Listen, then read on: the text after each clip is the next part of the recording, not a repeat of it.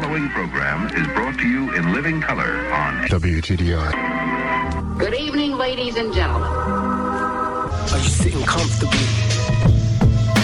Well, put your seatbelts on, because you're in for a ride. I am the narrator, the voice that guides the blind, following not with your ears but your mind, and allow me to take you back on force through time, to explain the significance of things you may think insignificant now, but won't further down the line.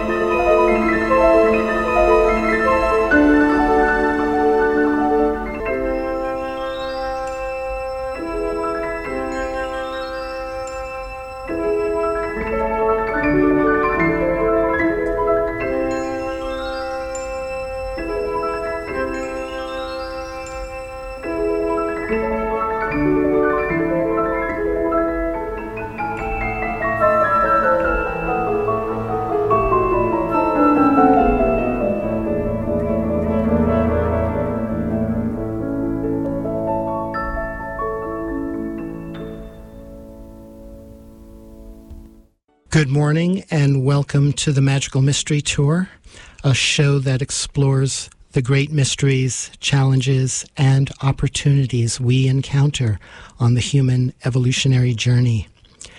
This morning, my guest is Achim Nowak, author of The Moment, a practical guide to creating a mindful life in a distracted world, which focuses on 4 basic key strategies to achieve a more mindfully engaged life. Good morning, Achim, and welcome to the Magical Mystery Tour. Good morning, Tonio. I'm happy to be with you. I'm really delighted to have you. You used to be a theater director, and you've worked as an acting coach. And I'm very curious about the relationship between acting and being present in the moment. Well, one thing that actors do is pretty much every actor, the moment they go to acting school or take an acting class, the acting teacher will work with them on strengthening their ability to experience the 5 senses. And there are lots of exercises we do around how to really, really see and notice what's around us, how to really taste food, how to really smell things, how to really experience texture. And it feels like such a no-brainer because actors are paid to be fully alive in the moment. That's what they do for a living. And the senses are, for me, a great way to start and also a pleasurable way to get out of our minds and out of our heads into present reality, which tends to be the physical space in which we're in. So that's a great place to start, and that's where actors begin in acting class. You're an admirer of theater director Peter Brook, who wrote... Yes, I am. He wrote a book called The Empty Space, and in it he says, we don't need props to create great theater. All we need are actors and an empty space. You then write, in the performance of our everyday lives, you and I are the actors. Every moment is empty space. Nothing happens in this space, and everything does. It is that simple. We decide. What do you mean by that? Nothing happens, everything happens, we decide. Well, if we take the language of theater or movies, then our life is a story that is written every second, every day, as we live. Just like you and I in the moment are creating a story and we don't know where it's going, but moment by moment we're making decisions about what we're talking about. And I started the book with a story. I have a good friend in Los Angeles, Irene, and Irene is a well-known writing teacher in Los Angeles, and she told me the story in the kitchen of her apartment in Santa Monica, and this story had prompted me to write the book, and it's very much about the question you asked. Irene said, I walked into a bookstore, to Hudson Booksellers at LAX Terminal 3, and I was buying the New York Times, and I sensed a man standing next to me. And I looked up, and there he was, and there was a simmering silence between us, and we saw each other's eyes. And I paid for my New York Times, and then the man asked me, do you want to grab a cup of coffee? And just then, an announcement came over the loudspeaker announcing that my flight was boarding. And Irene said, I paid very quickly, told the man that this is my flight, and I ran off, and I blurted out to the attendant who was taking my ticket, I just met the most wonderful man. And the attendant said, well, you have to go back and find him. And Irene ran back to the bookstore, and the man was gone. And you could think of this as a sad story, but the truth is there was a moment, and in my mind, moments are waiting to be born all the time. The beauty for me in Irene's story is that she noticed the moment. She didn't have the courage to act on it. But that's the spirit in which I invite us to look at life. Moments, rich moments, moments of possibility all around us, but it begins with us noticing what's going on around us. And in Irene's case, the reaction, the hunch, that little piece of insight she had inside.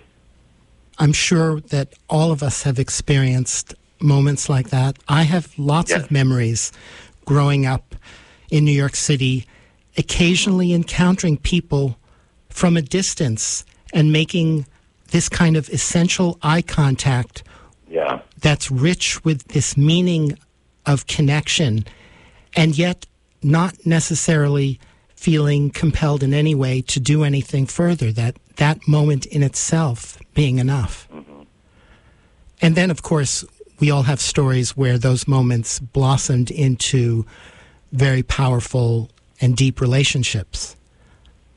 I so know what you're talking about. There's a psychologist named Dr. Barbara Fredrickson, whose work I love. She wrote a book called Love 2.0, and she coined the term micro moments of love. And I really play with that a little bit in my book. And the very simple principle is in that fleeting moment, because not everything has to become a lifelong friendship. That's not the point. We don't have time for that many friends, right?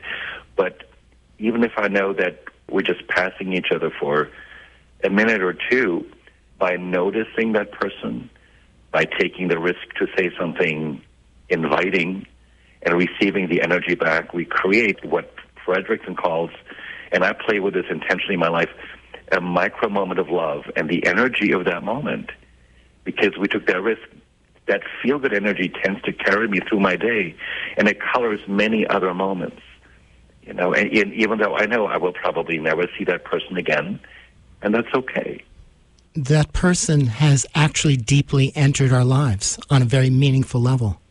And on an energetic level or on a soul level, depending on what language you use. And in that moment, I don't feel alone. I don't feel separate. I feel connected to a larger force. And it's an exquisite reminder of what's true anyway, but we need to allow for those moments to happen. And I love the way you bring the language of energy into this, because energy is something that we don't talk about in our culture. We don't, and it's funny, I own an international training and executive coaching firm called Influence. So we work with big Fortune 500 companies, and we work with senior executives to help them look at how they put better show up in the world. And we do some pretty deep work with them, but every one of them has taken lots of psychological assessments. And the traditional, and I believe in psychology. I've seen therapists for years that benefited from those relationships. But the language in a lot of traditional psychological assessment is still that you're either an introvert or you're an extrovert, and you get energy from your thoughts, you get energy from other people. And there's so many richer ways of understanding energy the moment we talk about prana or chi or kundalini, the kind of big energy that all non-Western cultures know really well and talk about and have practices for. And, you talk about some very powerful things like Shakti and Shaktipat, which both of us have direct experiences with, but is very rare for people in our culture to experience, let alone be even aware of what they are. Well, I call it big energy, and for every listener who's had the experience, I don't need to explain to you what it is. And if you haven't had the experience of big energy, different cultures have a language for it. The American term is life force, but it's Shakti is an Indian term for big energy. And there's specific practices for accessing it. The best-known ones in the United States are the chakras, which are 7 energy centers that are along the spine. And you can read a lot about the chakras, and there are ways of beginning to open the chakras. And once we open the chakras, we have a much deeper, richer, concrete experience of energy flowing through us. And in the spirit of creating richer moments in our lives, when my energy flows more strongly, I am more open to receive the energy from other people, and I'm also sending more energy toward others. So the moments and the encounters with others become just sweeter. It's in an intangible way. It's not what big, rah-rah, extroverted energy. It's sweet, but it's very tangible, and to me, that's where the richness of life is. Very early in my life, I trained in Chinese energy healing, and I learned to distinguish on very subtle levels the qualities of energy. But I was too young to really appreciate the deep implications of that were possible for me. So it wasn't until almost 10 years ago that I really discovered a very powerful practice of our innate ability to receive and project energy in a conscious, intentional way. Can you describe that energy for me? Oh, that practice? Well, first you have to become aware of the sensation of energy in your body. Yeah. And you talk about as reading energy cues. Yeah. And as you say, I loved your description of big energy as life force, because I think that's probably the simplest way for Westerners to understand what we're talking about. Yeah. And when we can feel that life force within us actually moving and coursing through our bodies, because energy is not a static thing. And we tend to label things and try and pigeonhole things in very clear ways. And energy is a very fluid thing. That's what makes it energy. Yes. And yeah, I love the way you described it, and I was just thinking if this still sounds abstract to somebody, I love acupuncture, which is a practice of releasing energy streams through the body via somebody placing needles on you. And we tend to just use acupuncture in our culture to treat some medical condition. But if you have a good acupuncturist near you, an acupuncturist can just help balance your energy. He or she can help release energy. And for me, and I've had lots of acupuncture, when I'm done with an acupuncture session, I have a tangible experience of energy racing through my body. It's profound and it's powerful, and it changes the way I experience the rest of the day and the week. I've never experienced that with acupuncture, but I've definitely experienced that with rebirthing and things like that, which I did a lot of way back in the day. Up here in Vermont, there's not much of that going on here, although there are acupuncturists, and I'm actually going to have an acupuncturist on my show in the next month or two. We just had a wonderful conversation leading up to that. This thing about energy, though, how do you educate people on how to cultivate this sense of energy? For me, it took me decades before I reached a level where I could really appreciate it and deeply comprehend the power of it in my own being. See, that's what it is. It's like the comprehension of the power of it and what we can we can do with it intentionally.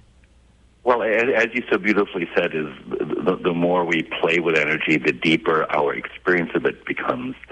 But a good practice for anybody to do is I really advocate for doing like regular, I call it energy check-ins. And the most traditional way that we break down energy is, and this is a Western way of breaking it down, is that there are 4 parts to it. You know, that we have mental energy, we have emotional energy, physical energy, and spiritual energy. And those are 4 different energy streams. Like you and I are exchanging ideas right now through our language. So that's mental energy that we're exchanging. But because both you and I have already referenced experiences from our past, and you've been very eloquent about it, that's part of the emotional energy that comes with the mental energy. Physical energy obviously has to do with how energized our body is in the day. And spiritual energy is a connection to, I think, like a deeper source, and then we can learn how to sense that, or the kind of connectedness to everything, the sacredness of a space. And the more we get in the habit of tuning in and just stopping for a moment saying is, what is my mental energy right now? What's my physical energy? What's my emotional energy? And as you said, energy is fluid. It can change. But if we feel like we're stuck, we can take actions to change the stuckness in very mundane ways. The way I relate this in my book, this became very clear to me as I was writing it. And in my experience, when it comes to energy, there are 2 different types of people. And I'm talking about external energy that comes at us. And internal energy comes in the spirit of somebody gives us a suggestion, an idea, a thought, a provocation. Somebody gives us a hug. You know, that's a form of physical energy coming at us. And there are folks who say, well, let me pause and think about it. And I'm a great believer in the power of reflection.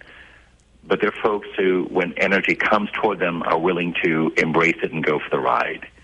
I use the term wave riding energy in the book. And sometimes when we go on the ride with some energy, which becomes a new opportunity, it doesn't always end up nicely, but because we take a risk. But folks who know how to wave ride energy tend to have the more adventurous lives and the more satisfying lives because they're willing to take the risk. So I'm a strong advocate for taking that risk. And when energy comes toward us, be willing to explore and investigate. And if it doesn't feel right, we can always get off the wave. Or change course. It's like an improvisational dance. Yes, I love the way you said that, totally, yeah. That's something that I have personal experience with, contact improvisational dance. And you learn a vocabulary. Training is learning a new vocabularies of movement, new possibilities of movement, new ways of responding to the other, to people we're in contact with, which makes it a very unifying, creative dance between people. And I know a little bit about contact improvisation, so what I like about it, because we often think that improvisation means just people sort of respond to stimuli in the moment, but what happens, I think, in contact improvisation and all great improvisation is we make choices in the moment, but we return to motifs, we return to themes, we discover deeper meaning, and we create a narrative together, and the narrative is revealed as we make it up and as we pay attention to external and internal stimuli. And to me, that's a wonderful analogy for riding the wave, because that's what we do. Exactly.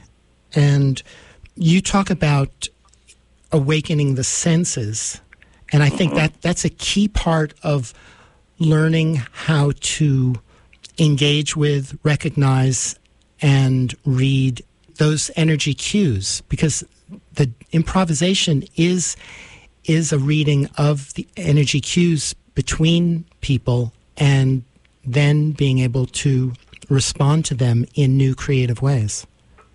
Beautifully said. I've nothing to add to what you said.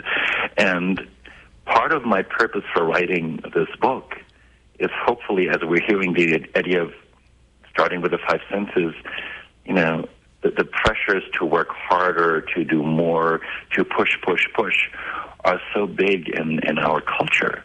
And we tend to transmit that to our children. And my book is really about returning to a more childlike enjoyment of the world. And the senses are just one of the aspects, but it's a powerful way of beginning. And the connection you made, which I really loved, is the senses also connect us to an awareness of our intuition and paying attention to how we react to things inside. And one of the things that tends to get in the way of that, you call the frontal lobe of the brain a high-security cabin, a thought bunker that actually ignores most of what is actually happening. Now, I'm referring to the mind chatter, which is we get so locked into our stories about things, and it's hard to not have stories, but we think the stories are reality, and the stories are just the stories.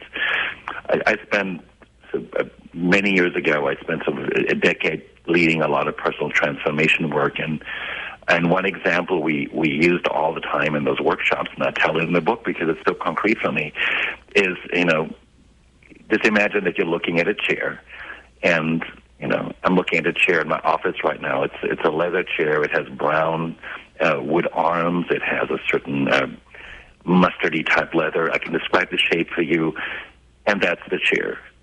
But the stuff in the brain is, I like the chair. I don't like the chair. This chair is ugly. I love this chair. Why did I buy this chair? Who the heck put this chair here? Like all that chatter about the chair. And we think that's our experience of the chair. And it has nothing to do with the chair. And the reason why I love meditation and other practices is because those are ways of tuning down the chatter just a little bit. So when we look at the chair, we go, okay, it's just a chair. And I have the choice. I can like it or not like it. But all the other chatter is probably taking up unnecessary space in the brain, I love when you say, beware the stories you tell yourself. They are the meaning you will find. And then you write, our beliefs are embedded in our stories about the world. Each story informs the prajna that shows up for us. And each story, in one fell swoop, tempts us to ignore evidence that doesn't fit it. Yeah. So this gets into, you talk a lot about meaning and prajna.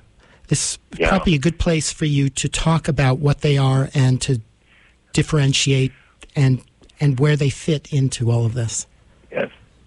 Life tends to be sweeter when we're engaged in an activity and it has a special meaning for us.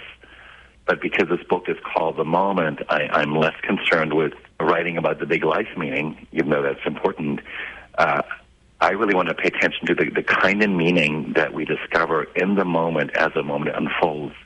And to give you like a specific example that we've all experienced, we've all had moments where we meet somebody for the first time, let's say at a social function or at a party, and we get into a great conversation with the person that we've just met.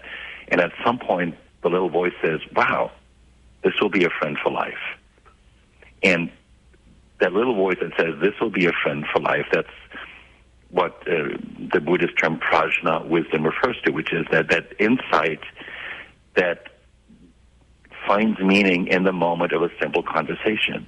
And the beauty is when that voice kicks in and says, this will be a friend for life, it enriches my experience of that conversation even more.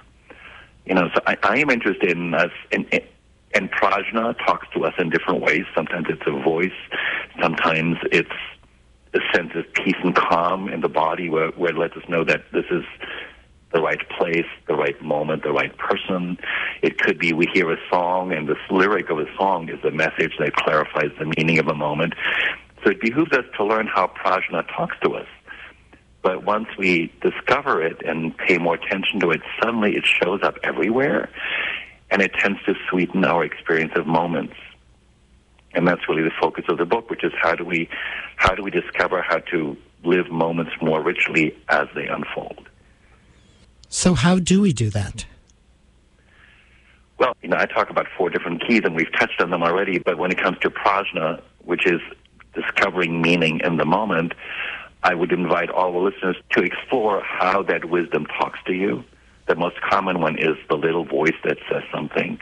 But it's another just acuity, if you will. And once we pay attention to it, it tends to happen more often, and it tends to just sweeten our experience of moments. So just, number one, accept the fact that this sort of wisdom exists. It's there. It wants to talk to us. It wants to talk to everybody, regardless of your personality. Notice how it talks to you. And then as you're engaging with somebody in the moment, pay attention to those signals, because they're rich information about the meaning of a moment, and they tend to generally sweeten it for us. They can also, on the opposite end, the voice can be as, let me get the heck out of here. Like, what am I doing here? Mm-hmm. And that's important, too. We've all had those moments when we're either in the wrong place or with the wrong person in the wrong relationship. And many of us have had those moments of prajna, and we ignore it. Uh-huh. It behooves us to pay attention. Sounds like prajna is like a peak of intuition. Yes. And I love the word peak that you put in there. I prefer, the Buddhist term means wisdom, and I prefer wisdom to intuition, because wisdom to me is almost deeper. I love intuition, but intuition sometimes gets misconstrued as like a little flash or a passing whim. And wisdom is a deep knowing. Mm-hmm. Like this, when I talk about meeting somebody for the first time, and there's that moment where you say, this will be a friend for life, and really knowing that in that moment is powerful. And because when I know that in the moment, it means I will be willing to take the follow-up actions to make sure that happens. Does that make sense? So it's not just a passing whimsy, and then, I'll never talk to the person again. Yes, those are critical distinctions. And your example of prajna, a voice during a deep conversation saying, oh, this is going to be a friend for life, is that what you also call double tracking in the book? Yeah, it's related. Double tracking in spiritual world is often called being the witness. I use the term double tracking. Is when we are in the middle of an experience in a moment, and then we have a different level of awareness or insight about it. And to just, if I want to be very mundane and tell the story about dancing and being on the dance floor and having a good time, and then at some point a voice kicks in and says, wow, I'm having a great time right now. And I'm going to have a great time whether that voice speaks to me or not, but that voice means I am conscious of my experience of the moment, and a part of me says, wow, I am aware of the fact that I'm having a great time. That's the double tracking that really deepens the experience of the moment. If I relate this to more complicated situations, let's say I'm in a business meeting, and I'm saying something, and the moment I say it, that could be the voice that says, why the heck did I say that right now? And maybe I said something that was offensive to people. I said people's reactions. So that double tracking is a way of staying aware of my behaviors, and if the behavior is not helpful in the situation, I can also adjust my behavior. That's a classic personal self-awareness, but that ability to be in the moment and track my behavior response at the same time allows me to, if I need to change, create a better next moment. And that's part of being a more mature grown-up, and not always easy to do. So yes, to be honestly witnessing ourselves and being able to experience it as a learning moment. Yes, in the moment, yeah. How do you distinguish between this double tracking and or prajna and mind chatter? Because sometimes it's hard to distinguish. Yeah. Mind chatter drones on and on and on. Tracking is a silent, observant way of being in the moment, but also paying attention to the impact I'm having on others in the world and how I'm receiving the world. It's a more silent, more passive witnessing. The chatter is just constant. And prajna wisdom tends to be a deep, clear moment of insight that is much bigger than any chatter. When I track myself, it can lead to moments of prajna, but prajna is usually this wonderful surprise that I'm not consciously working for. It's a moment of grace that comes to me, and that clarifies a lot of things. I like that. The mind chatter is very familiar. It's the running of the same old chatter and same old stories, whereas prajna is a fresh new insight. Yes. Mm-hmm. You talk a lot about stories and being aware of stories that they get you into trouble most of the time. When you choose them well, they steer you into moments of sheer delight. And you tell a story in the book where Yes. you're at a toll booth in Yes. Florida. Would you like to tell that story? I love that, and I'll tell you the story in a moment. But Barbara Fredrickson wrote this book on Love 2.0 that I believe I already referred to. Mm-hmm. And I just remember I had visited a friend in Naples, Florida, which is on the west coast of Florida. I live just north of Miami, so I had to cross, Alligator Alley in the Everglades, and there's a toll booth. And I drive up to the toll booth, and, I know I have to pay my $3. And there's a woman of a certain age, and I remember she just had these unusually big sunglasses, and she was just emitting positive energy. And I've made the choice that I've made. My part in it is, with folks like these, is I choose to engage rather than disengage. That's a conscious choice I make. So I jokingly said to her, "You look like an Italian movie star." And that was prompted by those glasses. And she just laughed, and she said, "Oh, don't I wish?" And I could tell she enjoyed the comment. And then I said, "Well, maybe you are. Maybe you're researching your next great role here." And then she giggled some more, and I drove off. And it was such a sweet moment. And I happened to have been on the phone with a colleague who overheard this, and my colleague said, "Boy, you just made her day." And my thought about that was, I wasn't trying to make her day, but this encounter was not an accident. I intentionally choose to engage with strangers when they send me positive energy. And I believe in the power of a micro moment of love, and that's what this was. Micro moments of love is we exchange positivity with another person. And this was a classic moment. It was quick. It lasted maybe 20, 30 seconds. It had a beginning, a middle, and an end. It was clearly over when I drove off. But I know that I felt better for the rest of the day because of that exchange. And I'm pretty confident that my stranger at the toll booth felt better as well. Mm-hmm. That was the beauty of that moment for me. A little dance of love and joy. Yes. I love those things. I had Barbara Fredrickson on the show a couple of years ago, and I'm actually going to play a couple of short clips from that after our interview. Wonderful. Because I love her work. And I do too, yes. Because most people think of love in terms of romantic ideals or family bonds, but there's really a lot more to love, and the English language really has only one term that it uses to cover so much.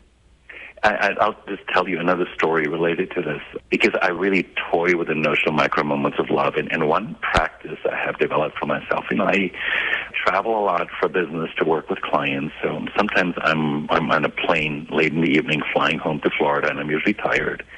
But I decided that even when I'm tired, if there's a person near me who's emitting positive energy, let me engage with this person. And I was sitting on a flight from Chicago to Miami, and across from me, they have these plop-down seats for flight attendants who are sort of deadheading back. There was a flight attendant, an older female who had just come back from Shanghai, and she was trying to make it back to Miami, and I could tell she was completely exhausted, and I was exhausted. But there was a beautiful energy to her smile and spirit. And as tired as I was, I decided to let me engage with her. And we just got into this little conversation about travel and life. But in the conversation, I really felt like I sort of, on a soul level, connected to this woman. And at the end, she just said, "Thank you so much for this conversation." And I said, "Thank you." And I was uplifted by that chat that we had. And that was another micro moment of love. And it was an intentional choice. And those are the choices we can make all the time. I love that you bring that up, because that is such an incredibly rich potential of our lives, that we really can do this in every moment, in every chance encounter that we have. And the connection I want to emphasize, since we spoke about energy, the energy of that encounter that's positive, that moment we created, carries over way beyond that moment. So by indulging in that one sweet moment, energetically, we're inviting other sweet moments into our life, and that's the beauty, because that's the energy we have activated. Right. Although some people have a lot of difficulty with this concept, because a lot of people have had very painful experiences in their lives that they are unable to reconcile. And you tell the story of Viktor Frankl, which I think is a really beautiful story to tell right now. Well, Viktor Frankl, wrote a deservedly famous book called In Search of Meaning right after he came out of a concentration camp in World War II. And he'd been, I believe, a psychologist in Vienna, and most of his family perished. And the excerpt that really struck me, he talks about like one harrowing night when he and a bunch of fellow prisoners were herded through a trail in the dark. And it was one of those, classic dark nights of the soul. And in that moment, he said, I remembered why poets talk about the power of love. And I remembered my wife. And I remember how, in the end, that is what really matters. We can argue a lot about what universal meaning is, because all universal meaning can ultimately be just another story. But I happen to believe that love is the ultimate meaning. And he said that among his colleagues in the concentration camps, the ones who held the possibility of a positive outcome, even in the middle of harrowing circumstances, tended to fare a lot better. Those are the people who have this resilience. Mm-hmm. Yeah. And that made me think of the old yin-yang symbol, where in the heart of the darkness emerges this point of light, which then grows, and then it goes through this cycle of light and dark, that there is no endlessly dark tunnel that some people are so afraid of. I really appreciate the way you said that, Tonio, because one thing that so concerns me is sometimes that in the metaphysical and spiritual world, and especially in the world of positive thinking, there are lots of messages about not thinking dark thoughts, not going to that place. And we artificially prevent ourselves from moving through those spaces to get to an even more beautiful place of light. So the shadow play that you describe is an innate and profound part of the life journey. And it's, as you said before, it's all energy that we move through. And when we block it, we actually stay energetically stuck.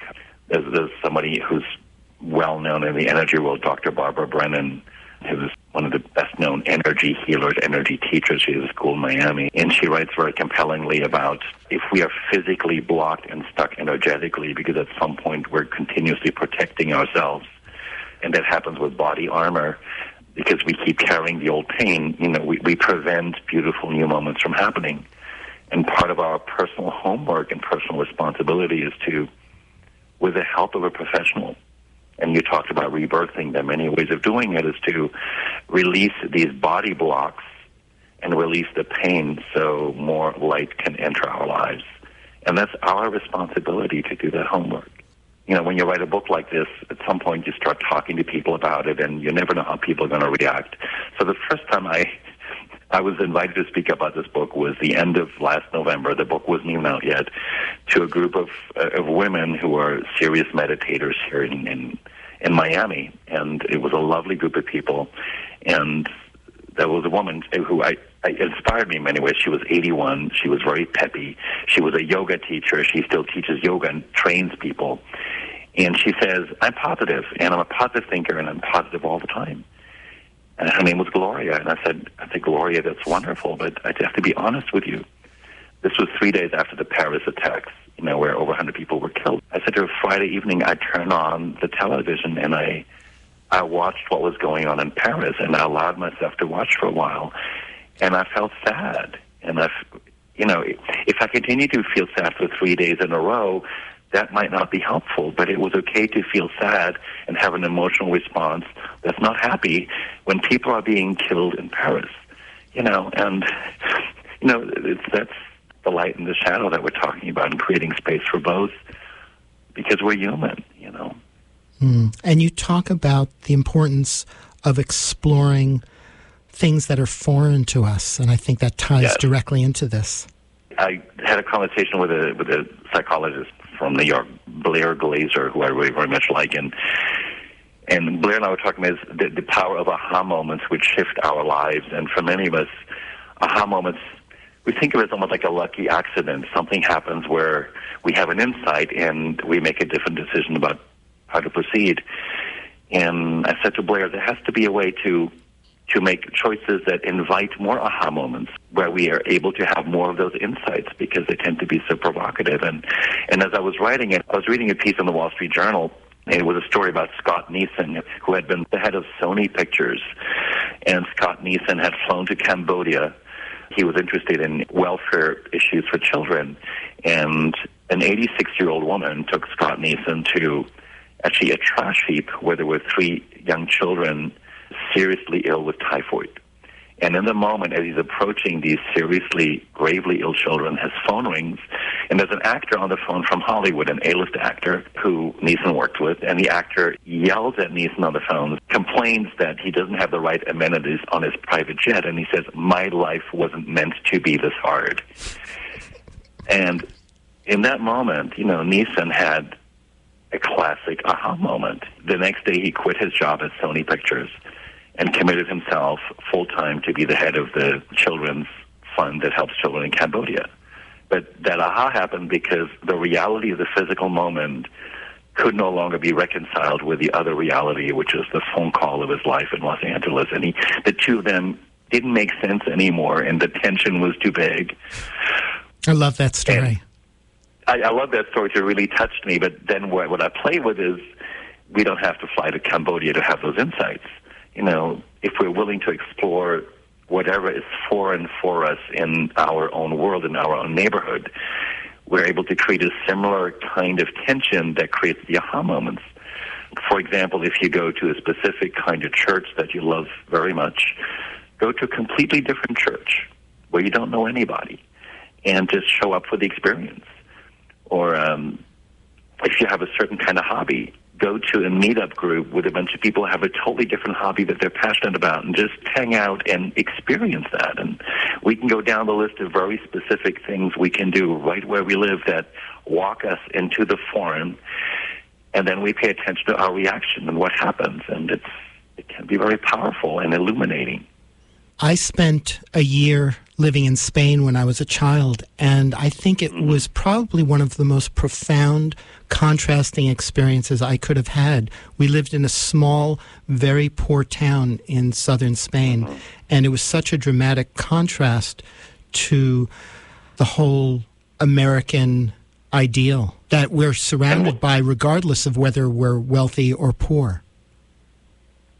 And do you have a sense of one or two things that really were crystallized for you in that experience, besides the difference in money and wealth? Well, I came back with a completely different perspective of the world. All the people there had nothing, and yet they shared everything with us. Mm-hmm. Yeah. Whereas in this country, it's usually the exact opposite. Yeah. And I grew up in New York City, which is probably the peak of that experience in this country, of separation between people and islands unto themselves. Well, because what I'm exploring in the book is the idea of having richer, deeper moments. The word separation that you just mentioned is the one thing that totally keeps us from those. And a lot of what I write about and a lot of what you're talking about is the moment we find ways of removing separation, which can be physical separation, mental separation, mind chatter separation, emotional separation, we open the door to richer connections with people and the world that we're in, and the rest almost takes care of itself. But in separation, rich moments just don't happen. Yep. A lot of people, particularly in our culture, we have these very thick castle walls built up around us to protect us from the things that we're afraid of. But what we often don't realize is that they protect us from the richness and the juiciness of life. I couldn't agree more. Yes. And the last of your 4 keys you call making time stand still. And there are different ways of talking about the experience of time. And because I lived in Manhattan for 20 years before I moved to South Florida, and I loved my life in Manhattan, but my time in Manhattan never stood still, and I love the pace of Manhattan, but there are many days or weeks when my life seemed like one big blur. And I'm really interested in the notion of unblurring. And there are 2 ways of I think, toying with the experience of time. One, obviously, is to start to meditate. And when we first meditate, meditation isn't always a pretty experience because we become aware of the chatter and all the other things that go on, and we have a hard time stilling the mind. But as we become more experienced meditators, we really get to 3 different levels of letting go of attachment. We begin to let go of the attachment to the mind chatter. The second level is we let go of the desire to constantly run up, do things, distract ourselves. And we begin to let go of the tension in the body. And when we go through all 3 levels, we occasionally get to that state of bliss or peace where time no longer exists for a little while, and then it comes back. But it's sweet. It's an experience of timelessness that's powerful, and that makes everything else seem irrelevant. And then the gift of meditation, certainly, if we do it early in the morning, is that sense of calm we're able to carry to the rest of our encounters during the day, and it changes the quality of our experiences. On the whole other end, I'm very much into creating flow experiences, which are experiences where we're so immersed in an activity, and everybody who's listening has had this experience, where we're so immersed and engaged in something that 2 hours go by, and we look at a clock and we go, gosh, I thought I was just doing this for 10 minutes. And that complete immersion and the flow of experience where we surrender to an activity and lose track of time is very powerful. So I invite all of us to just explore more activities that get us to flow. Because in flow, time also doesn't matter, and we get to a deeper way of experiencing the moment that we're in. At one point in the book, you talk about these 2 different perspectives on that, 2 ways of approaching it. Mm-hmm. The Buddhist approach of moving towards stillness and the artist's approach to creating with a blank canvas, recognizing the blankness of the canvas upon which we can create, and that we can combine the best of both worlds. Exactly. And my thinking about flow and the flow experience is very much influenced by the work of, it's along Mihaly Csikszentmihalyi. He's sort of the best-known authority in the Western world and a psychologist on the flow experience. Because flow is about getting to that full engagement in something.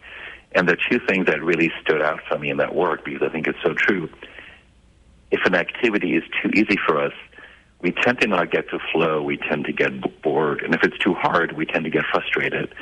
So he advocates the best kind of activities are activities where you draw on skills that you are good at, but you're working on the edge of getting better and being challenged. And that challenge gets you to the full engagement, which really makes sense. And since I live in Florida, a lot, and I'm close to a beautiful beach, and folks like to come here for the beach, and I'm a beach person, and I like to occasionally hang out at the beach, but when we hang out at the beach, we tend to lie down and do nothing, and that may feel good for a while, but it doesn't tend to get us to the flow experience. In the early 90s, I lived in Trinidad and Tobago for a year, and I became a windsurfer. And when a windsurfer, when I'm out windsurfing, which is a physical engagement with the ocean and nature, and there's always a higher level of skill to get to, those were powerful flow experiences for me. So lying on the beach and do nothing, I may enjoy it for a while, but it doesn't get me to flow. Windsurfing gets me there every time. Mm. You also talk about body surfing, which is something I did a lot of. I love the ocean as well. Growing up in New York City, yes. I spent lots of time at the beach and just totally loving the power of the waves. Mm-hmm. And if we relate it to what we just talked about, body surfing is disarmingly simple, but there's a level of skill to it, right? You need to catch the wave at the right time, so you learn that the more you body surf, you get better at the art of body surfing. But at the same time, we're surrendering to a larger force, and we're surrendering to the unknown because we don't know where the wave is going to take us. So the combination of skill and surrender to the unknown is just an amazing way to catch energy and create surprising new moments. I loved what you wrote about your conversations with Blair Glazier. Yes. There was one thing where he describes the experience of Shaktipat giving her a dual awareness of herself, one of an unchanging nature and the other of her day-to-day distracted experience of life. Yeah, Shaktipat, for a listener who doesn't know what that is, there are some spiritual communities which, through the help of an enlightened master, take you through an initiation where you begin to experience this really, really big energy that I talked about earlier. And what Blair so beautifully says, she says, that energy is true, that experience is true. I know it's real. But then there are moments in everyday life when I have my doubts, my fears, my anxieties, and in that moment that's also true. And I have learned to acknowledge that in my life, both things are a reality.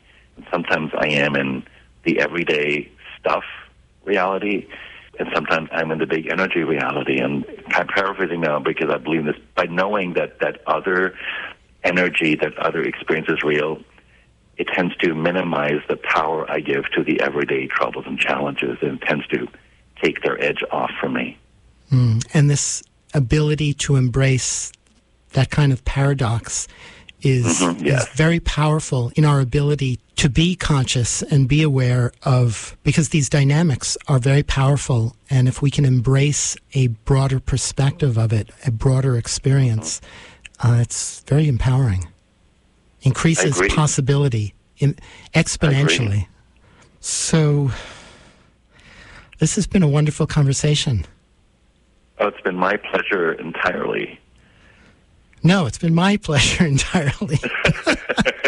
Well, it's been a mutual pleasure then. There we go. Indeed. Yeah.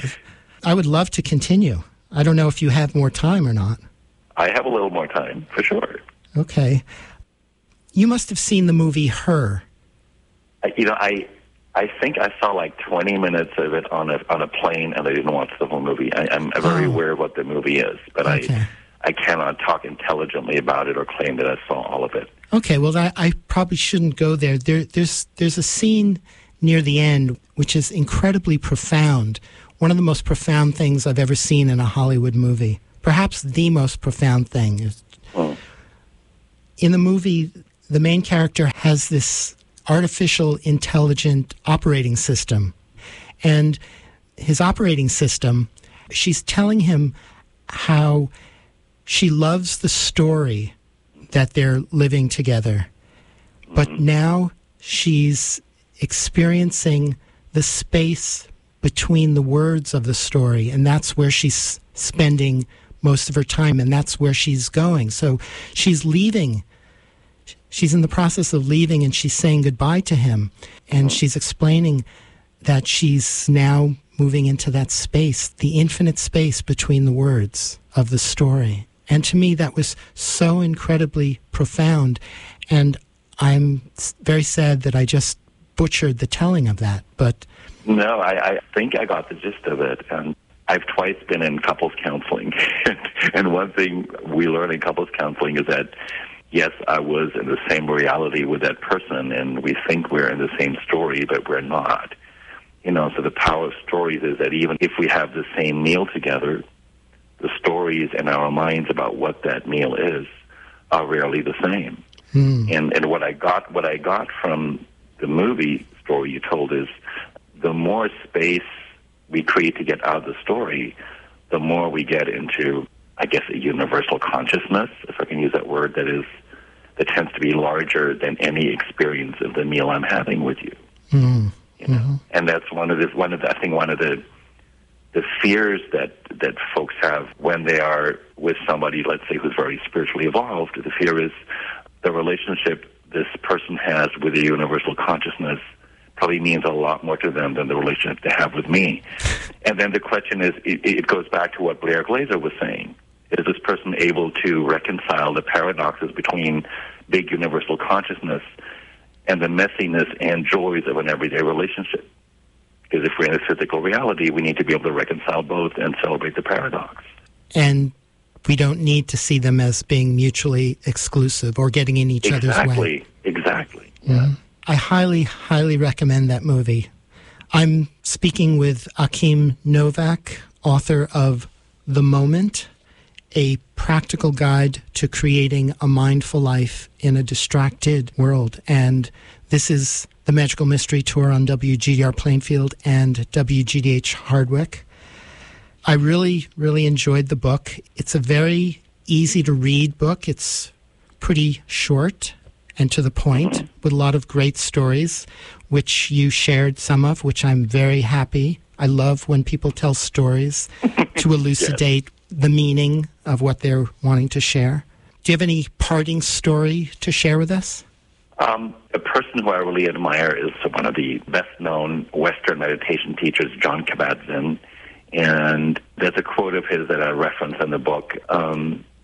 It's right here. It says, "See if you can detect the bloom of the present moment and every moment, the ordinary ones, the in-between ones, even the hard ones." And I love the word bloom because the bloom is a positive word, even in the sense of moments that seem rough. But it behooves us to notice what the bloom is. And, I have an aging mom. My mom has just turned 91, and she lives in Germany. I go 4 times a year to see her. When we say goodbye at the train station, it's a bittersweet moment because I say goodbye to somebody who, may not be around that much. But the intensity with which she waves her hand to wave goodbye to me, and me noticing that wave, which represents her love for me, that's the bloom of that moment. And it's a quick moment. It's gone in seconds. But I invite all of us to catch the bloom in the little moments because that's the sweetness of life. Beautifully said. Thank you so much for being on the show. It's been wonderful having you on. My pleasure, entirely. And the future never comes.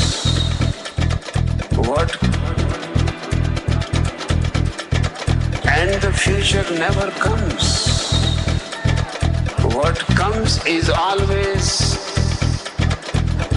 here now.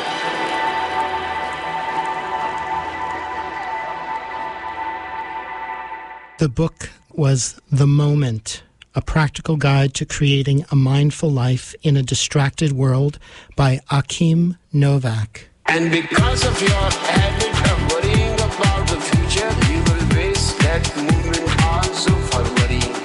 And because of your habit of worrying about the future, you will waste that moment also for worrying. One now, another now, wherever you are, it will be here and now. One now, another now, only one moment at a time. And because of your habit of worrying about the future, you will waste that moment also for worrying. And because of your habit of worrying about the future, you will waste that moment also for worrying. One now, another now, wherever you are, it will be here and now. One now, another now, only one moment at a time. And the future never comes. What comes is always here now. You could have lived, but you only planned. And because of your habit of worrying about the future, you will waste that moment also for worrying. And because of your habit of worrying about the future, you will waste that moment also for worrying. One now, another now, wherever you are, it will be here and now. One now, another now, only one moment at a time. It is a series of nows. You could have lived, you could have lived. It is a series of nows. What comes is always here now. One now, another now, wherever you are, it will be here and now. One now, another now, only one moment at a time. Up next, we're going to hear from Barbara Fredrickson, who we talked about briefly during the interview. She's the author of Love 2.0. She's the director of the Positive Emotions and Psychophysiology Laboratory at the University of North Carolina at Chapel Hill. The jump for joy positive emotions can seem kind of trivial, out of place, maybe irrelevant. And what I want to argue is that nothing could be further from the case.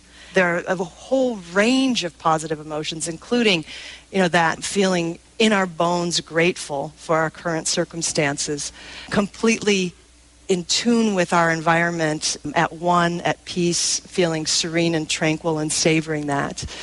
Sharing laughter with a close loved one or friend and the lightness of that moment. Being inspired by great leaders. These are all important positive emotions that are really quite relevant, especially when we're facing difficult times. Feeling the love and closeness of people we care for. Now, all of these different positive emotions and more share in common two core truths. There are two core truths about these positive emotions. One is that they open us. They literally change the boundaries of our minds and our hearts and change our outlook on our environments. Now, let me get poetic here for just a moment. Imagine that you're this water lily. It's early dawn and your petals are closed in around your face. If you can see out at all from that vantage point, it's just a little spot of sunlight, okay? But as the sun rises in the sky, things begin to change and your delicate blinders around your face begin to open. And your world quite literally expands. You can see more. Your world is larger. Now, sunlight is what changes the openness of flowers like this. The openness of our minds and hearts obey the warmth of positivity, the warmth of positive emotions, changes how open our visual perspective is at a really basic level and our ability to see our common humanity with others. And we know this because we've done randomized controlled studies where we induce positive emotions by the flip of a coin. Some people are either given a dose of positive experiences, cute puppies, goofy penguins, beautiful sunsets, or neutral pictures, chairs, light switches, things like that. Other studies use a very simple paradigm that was developed by Alice Eisen decades ago, where you give people a gift of candy, all wrapped up in cellophane, so you know it's not a sugar high that's creating but it's a gift, a token. They're either given the gift before the experiment starts or after it's over. In other studies, they have people listen to pleasant music. Now, in these kinds of studies, we know that it changes the way people view, kind of step back and take in the big picture. Here's a study from my own lab where we gave people a series of tests like this where we showed a comparison figure, a target figure on top, and then asked which of these two comparison figures most resembles this. Now, there's no right or wrong answer. They each resemble it a little bit, but this one resembles it in its global configuration, this one more in its local detail elements. And what we know is that if you inject positive emotions, people are more likely to step back and see the big picture and see the similarities along those lines. Other work on this opening or broadening effect has used eye tracking, where they lock in a camera on the iris and see what people are looking at. And if you give people that little gift of candy before they do a study like this, they're more likely to look around all the different aspects of a complicated array. If you don't give people a gift of candy, they pretty much just look at the center baby and they don't look at the babies on the side. So we know that positive emotions widen the scope of what people are scanning for in the environment.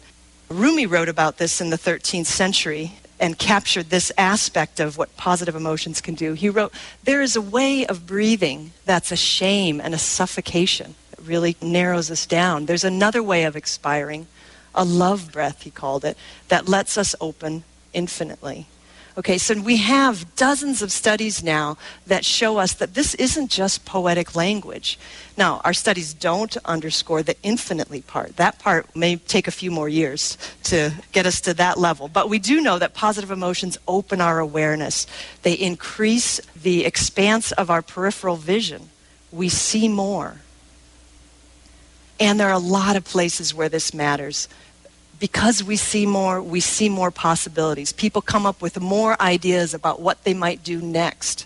when they're experiencing a positive emotion relative to when they're experiencing neutral states or negative emotions. People are more creative. Some of the earliest work in this area showed how tests of creativity that used to be used for graduate admissions, that if you give people a bag of candy before they complete those tests, they score higher on them. Okay, they're no longer used for graduate admissions, but people are more creative, and this widening of awareness has been directly linked to this greater creativity.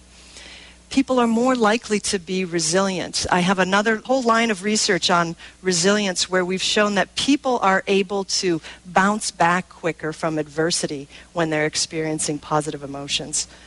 Some other research has shown that kids do better on a math test or in a learning context if they're just asked to sit and think of a positive memory before they take the test. So there's better academic performance.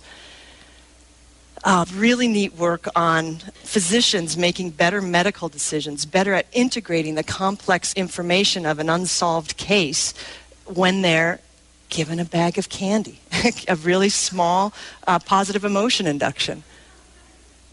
So maybe you should go to your doctor's office with that bag of candy.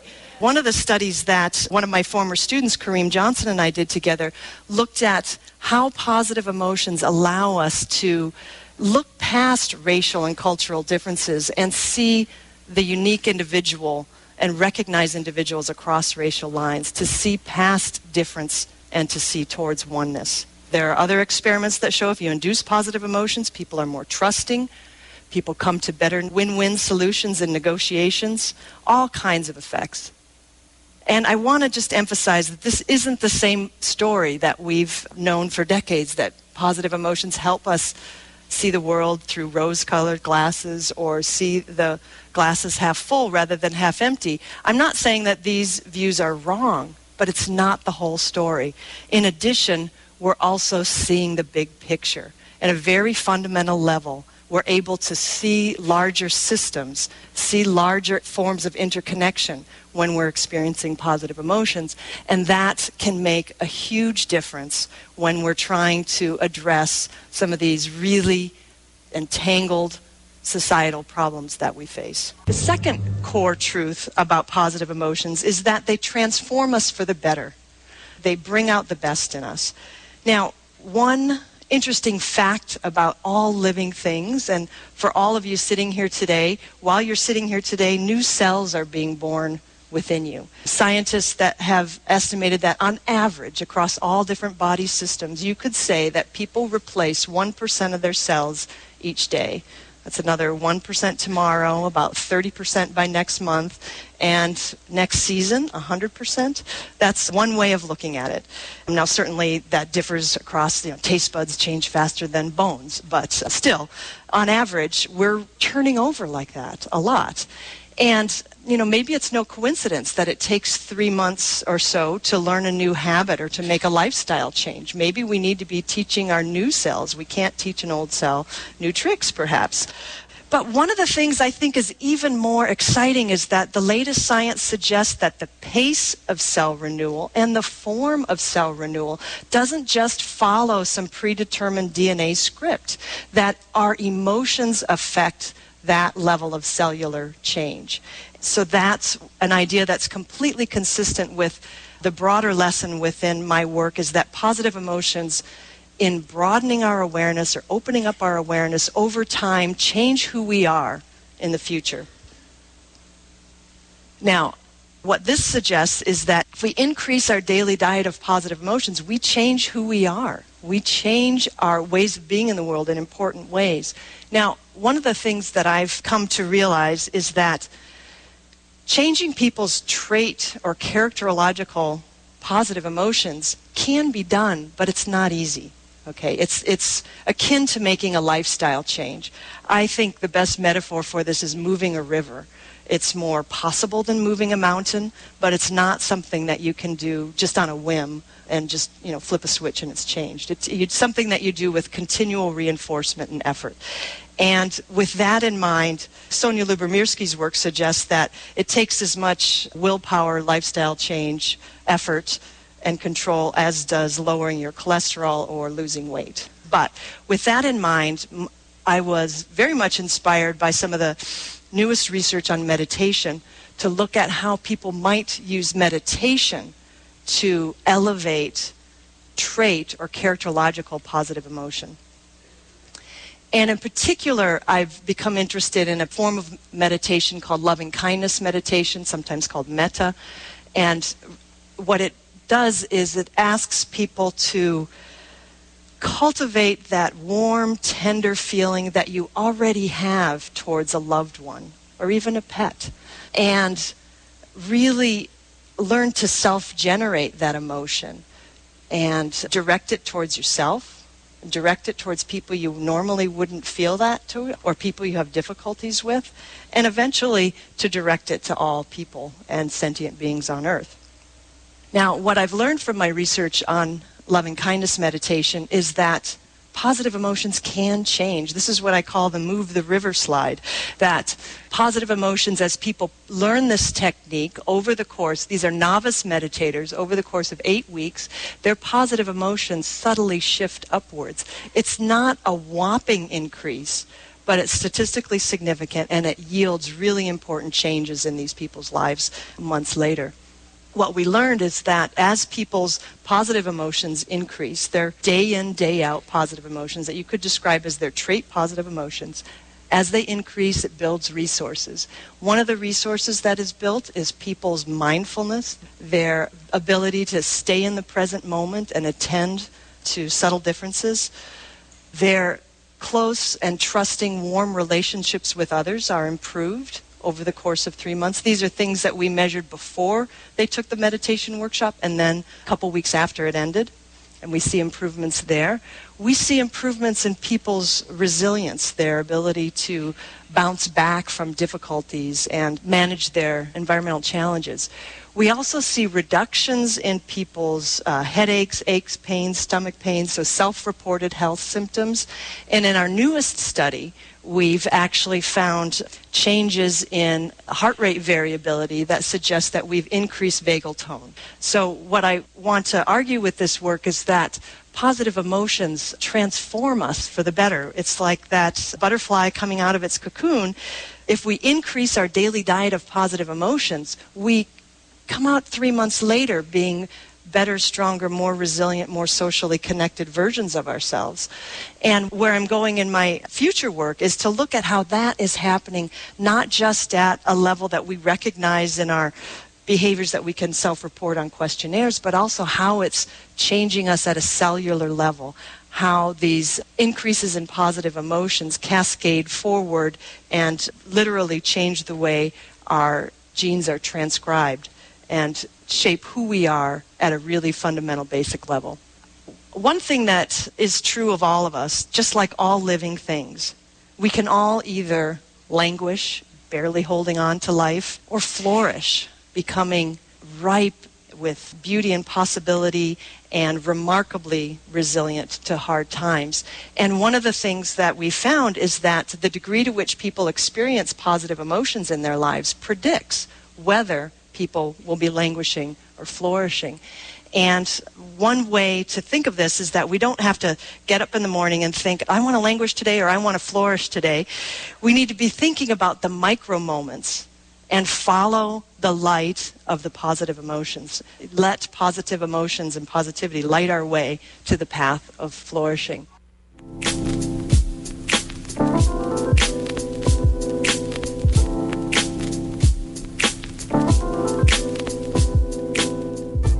That was Barbara Fredrickson, author of Love 2.0.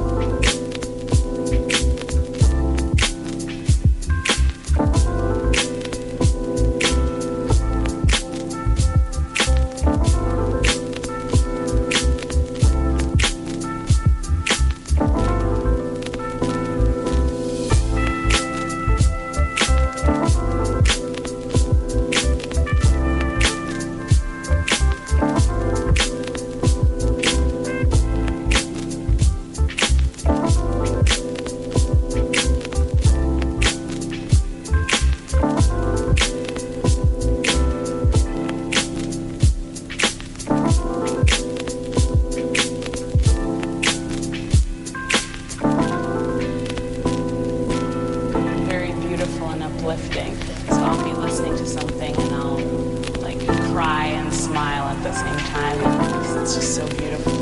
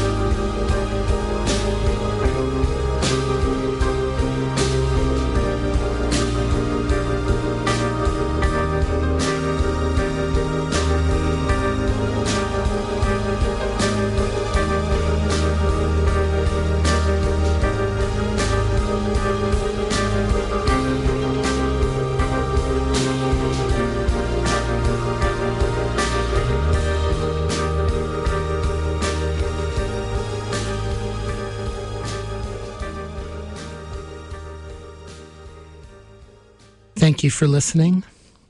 Until next Friday, seize the moment.